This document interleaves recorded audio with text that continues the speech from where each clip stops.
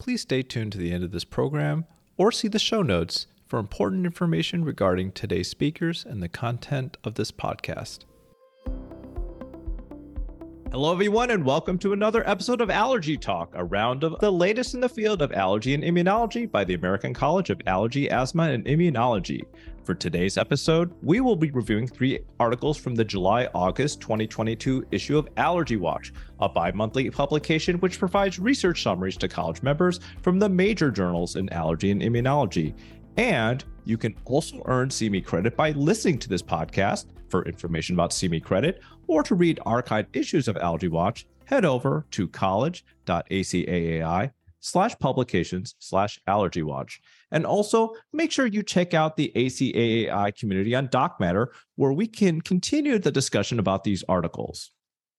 Well, hello, everyone, again. This is Jerry Lee. I'm an associate professor at Emory University, an associate editor of Allergy Watch. And today, I'm once again joined by the editor-in-chief of Allergy Watch, Dr. Stan Feynman.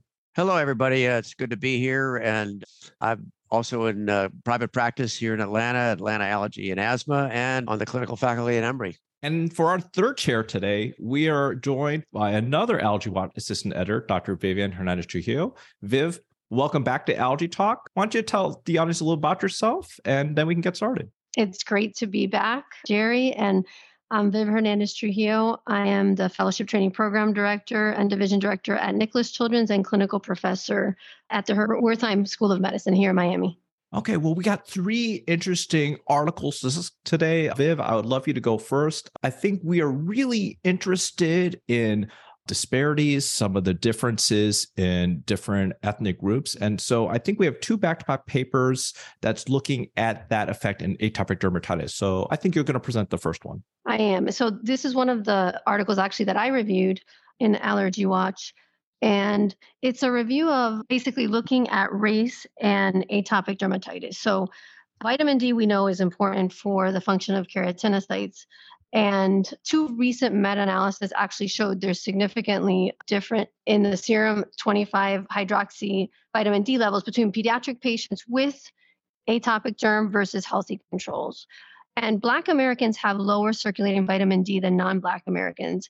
And Black children also have higher rates of most allergic disorders compared to white children. And this study investigated interactions between vitamin D and skin barrier related factors, which included like filaggrin, transepidermal water loss, and SCORAD scores. And then also looked at whether allergic sensitization in early childhood was a risk factor. The participants here were from a prospective early life cohort of children with atopic derm that are followed with yearly visits, the mechanisms of progress of atopic derm to asthma in children longitudinal cohort, and the children were ages 0 to 2 diagnosed with atopic derm. And then they really used a subset here of patients who had serum 25-hydroxy-D measurements and quantitative PCR from skin filaggrin expression at the first visit.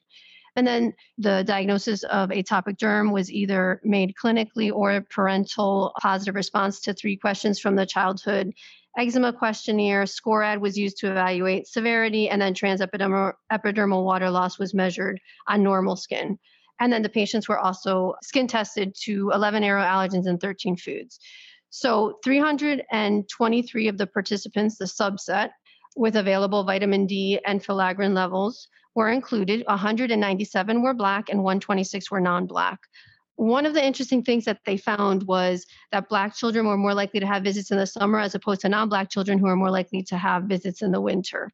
And then serum 25-hydroxy levels were lower in the Black children, although the vitamin D supplementation was more common among non-Blacks. They also found that the median non-lesional transepidermal water loss was significantly lower in Blacks, so overall better barrier function was suggested versus non-Black patients, but the mean filaggrin expression was higher. And then interestingly, the percentage of participants sensitized to any allergen was significantly lower in Black patients as compared to non-Black patients. Then looking at it a little different, as in non-Black participants, Black participants that were sensitized to any allergen, food, or had aeroallergen sensitization did have significantly higher SCORAD values compared to those who were not sensitized. So that was another important thing that was reported. And there was no correlation found between the total sensitization load and the skin filaggrin expression in Black participants, regardless of their vitamin D levels. Other studies from this particular cohort have reported that Black children were more likely than non-Black children to develop asthma without the preceding atopic derm, and that Black and non-Black children with atopic derm had different allergic trajectories. They did also reveal a protective effect of sufficient vitamin D levels on allergen sensitization in non-Black children when the filaggrin levels in the skin were taken into account. And to the author's knowledge, it was the first study revealing interactions between circulating vitamin D and a skin barrier related marker. And this interaction was race specific. So I think some of the important things that the authors point out and that we really all need to keep in mind, we need to have a better understanding, number one, about are there differences even in the levels of the 25-hydroxy D cutoffs for darker skin populations. I can say that it's very important. One of the things I was really happy to talk about this, and I'm excited to hear about Jerry's review of his article as well. There are differences not only in race, but I believe also in ethnicity. And I think it's important that we as allergists, as clinicians, and as researchers are investigating these differences, because without a doubt, it will lead to improvement in the care of our patients. Yeah, I absolutely have done, I think, about 2 or 3 of these podcasts now. I think one has not come out yet on nasal polyps, but this comes up over and over again. We have populations that are underrepresented in these studies, and therefore we just don't know if the same normal ranges or the same interpretations. And you mentioned 25-hydroxy vitamin D, but I guess the big picture also is, even if it's low, I guess I'm wondering, what do you think is the usefulness of that in atopic dermatitis? I always sort of struggle with that. They've always done these supplementation studies that sort of have mixed results. I would love to hear both of you. How do you approach vitamin D in our patients? Is it just the people who are high risk, like on a lot of steroids, or I guess who are the ones that we really should be worried about? You know, I don't really check vitamin D levels on my patients, even the ones with eczema. And I guess partially is because it's a blood draw and I try to minimize that in my kids. So I may not be doing a very good job at recommending them to supplement, although I'm not sure there's clinical data to say that it's worth it if they're getting a healthy diet. So I don't know. Viv, what about you? What do you do? Yeah, so actually that's a really good question. It's interesting living in South Florida, where obviously we have a lot of sun. The majority of children, and I agree with you, Stan, I don't normally order these, but the pediatricians do. Even the children who spend a lot of time outside, they're still vitamin D deficient. So I do think it's interesting. And like my population primarily is a Hispanic population, so it's ethnically different. But I think something that would be interesting to look at now, a lot of people have been supplementing since the COVID pandemic started, right? Because they were recommending supplementing with vitamin D. I wonder if there's going to be any impact on that. And going back to your question, Jerry, the reduced sensitization in Blacks, I think, and the author said this, it might have to do with factors with the skin barrier other than filaggrin. There's things we just don't know. And maybe there's differences there that could be impacting.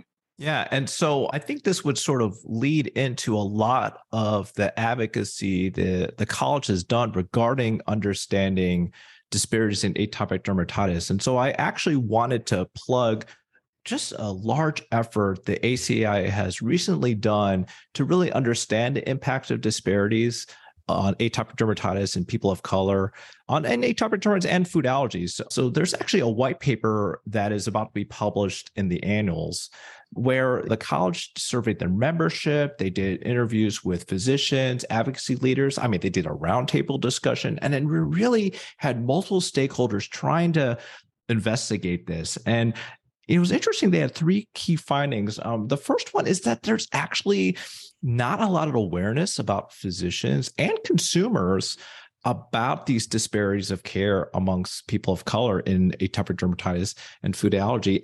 And in terms of addressing those disparities, I think a lot of people were interviewed really talking about that if they wanted to take the extra time to address differences in perceptions, they just didn't have time to do it. That time you have to take where there may be a lack of trust or a misunderstanding. A lot of allergists are just challenged to have the time to address the particular needs of different populations. Certainly, they did have good evidence that people of color encountered barriers to effective diagnosis, treatment, educational support. Obviously, there's different manifestations, as you're showing, in terms of the manifestations of atopic dermatitis and skin of color. Louis Financier recently did a podcast on this channel, really highlighting those discussions. And also just the policy in general. We have significant social economic barriers, such as the fact that a lot of populations have food insecurity, where they're faced with food allergy, but you have situations where, government assistance like SNAP or so on doesn't cover a lot of the foods that these children need to have a healthy diet despite their food allergy. So there's a lot of interesting things that they found from this white paper. And I think it's really germane to the discussion we're highlighting here. You're right. And it was interesting, if you look at some of the comments of some of the participants in the roundtable, particularly I noted that Mike Blaze, who was the executive medical director for the college, pointed out that in the underserved community, that telehealth visits may be the best alternative to reach these patients, because they might have challenge for transportation or for childcare or having to miss work and things like that. Now, it was also pointed out that there may be a problem with technology, but I think that's a really good consideration. Now, the panelists did have 10 solutions that they recommended that will be published in the paper.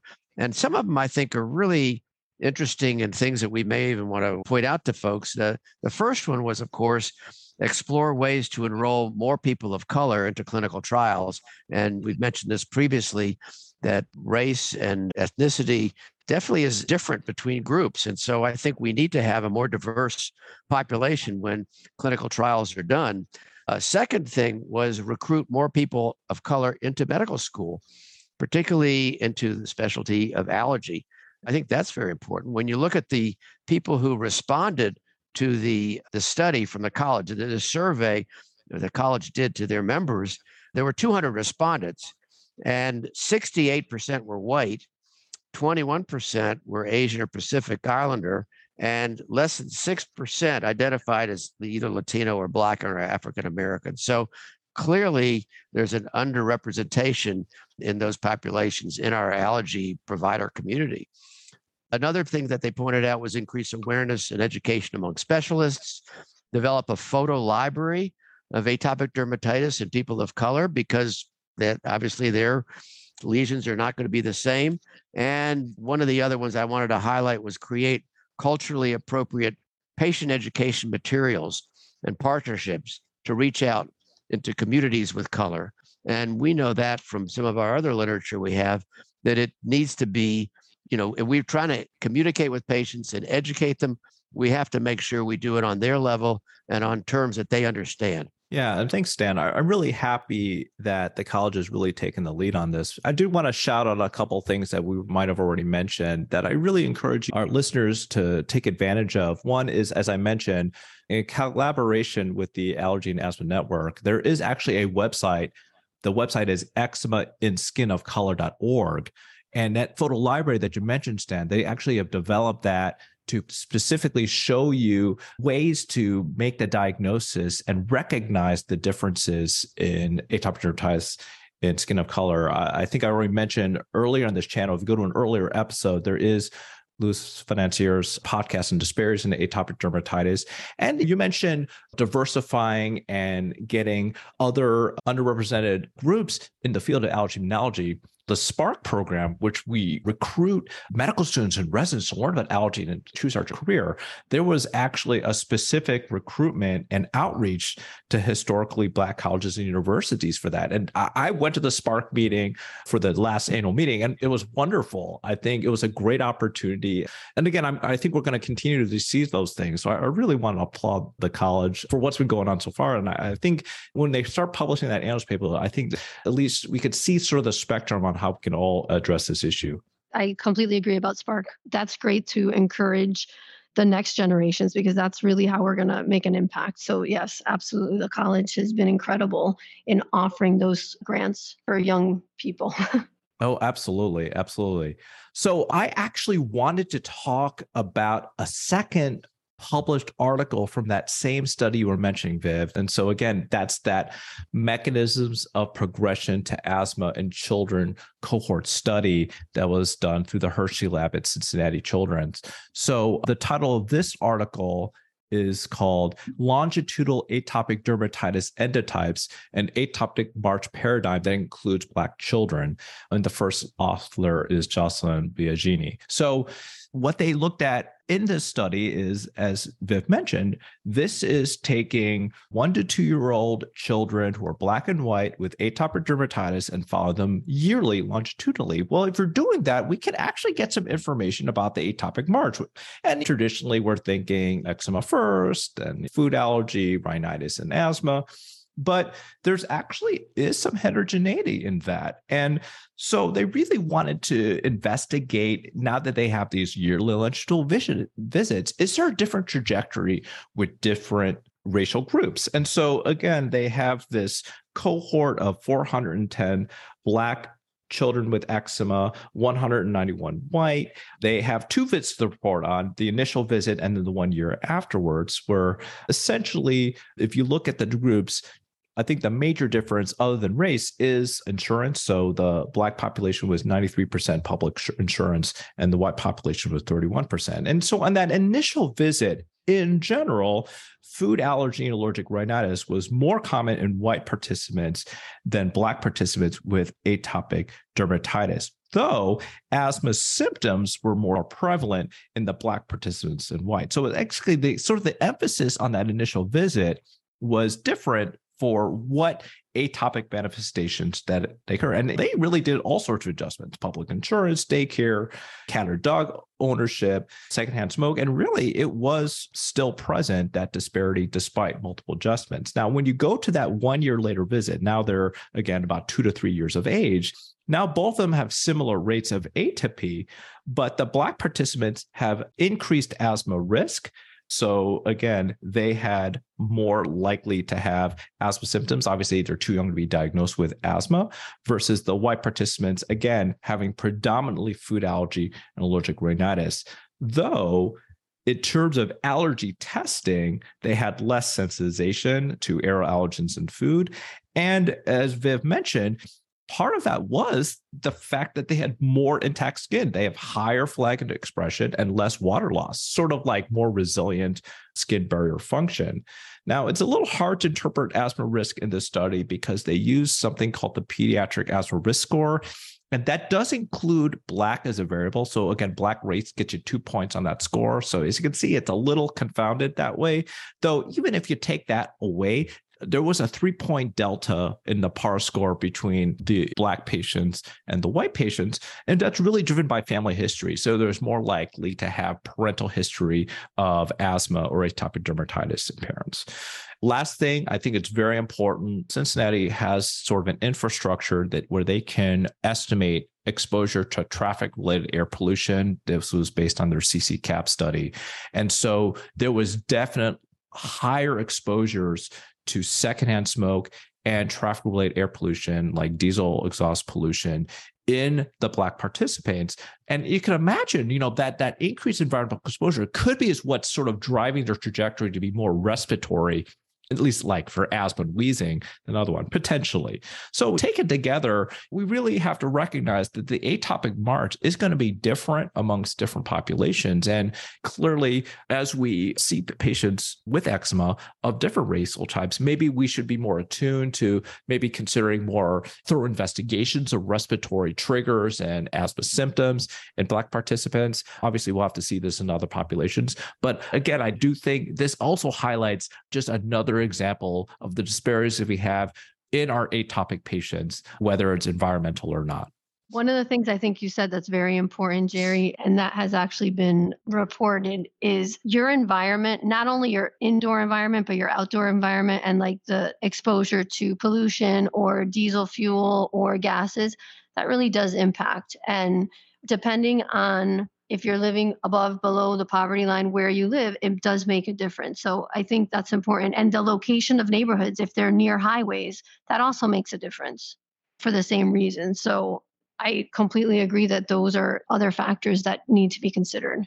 Yeah, I think this is just another good example that we really need to learn more about the different impact of our race and our ethnicity in the development of these diseases like asthma and allergies. And obviously, this clearly shows that the atopic march that we refer to all the time is different in different races. So we just need to be aware of it and treat our patients accordingly. Well, at least in this study, we're seeing significant effects on differential pollution exposure. But Stan, it looks like just pollution in general can cause a lot of problems for people of all populations. So why don't you tell us about your pollution study? So, yeah, the study I'm going to talk about has nothing to do with atopic dermatitis. It was published in Clinical Experimental Allergy in October. And basically, it's titled Clinical Impact and Immunologic Alterations in Asthmatic Patients Allergic to Grass Pollen Subjected to High Urban Pollution in Madrid. And these are researchers who are in Spain. They've previously looked at different types of pollen related to air pollution. So previously, they've done studies looking at areas of high air pollution and areas of low air pollution. And they looked at symptoms and things like that. And they found that in the areas of the high air pollution, there were a higher production of endotoxins compared to the pollen that was collected in the areas in lower pollution. But that was previously. So this study, what they did here is they looked at two areas of Spain. Madrid, of course, which is an area of higher pollution. It's a large city.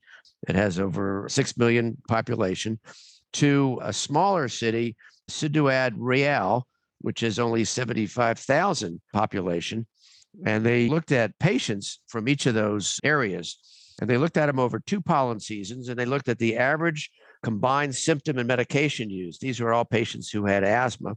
And they found that for the patients in Madrid, compared to those in Ciudad Real, there was a 28.9% difference in symptoms. In other words, the ones in Madrid had 28.9% higher symptom severity and medication use compared to the area Ciudad Real, which had the smaller city, more rural city, 75,000 people.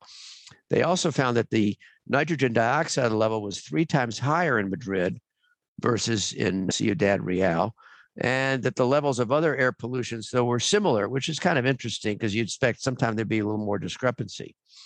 The interesting thing that these researchers did that other people haven't done is do immunologic studies on the patients.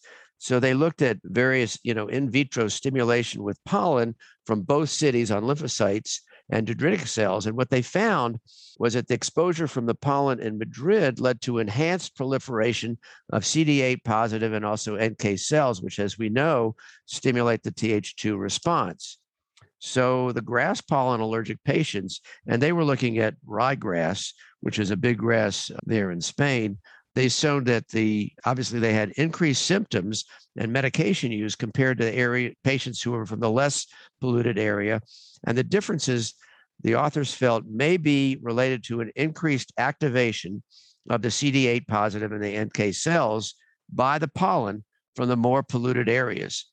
So they felt it is appropriate to alert patients not only of risk levels from grass pollen, just the levels, but also atmospheric pollutants.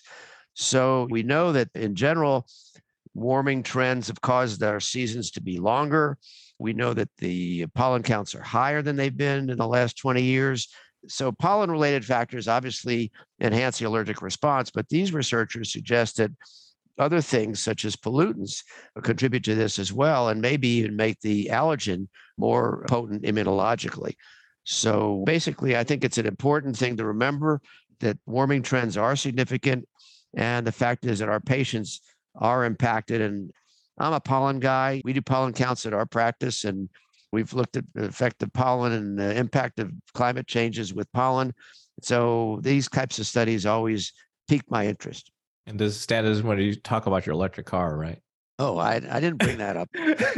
Okay. Some people say I'm a tree hugger because we do have an electric car, but I'm trying to do what I can do to try to reduce my carbon footprint. That's a political statement. Sorry, I shouldn't be telling that here. No. I mean, obviously, there's this double whammy here, right? We have a double whammy with potential climate change, with pollution. And then, of course, the actual direct inflammatory adjuvant effects of it. I mean, why wouldn't you want to do everything you can to stem the tide here?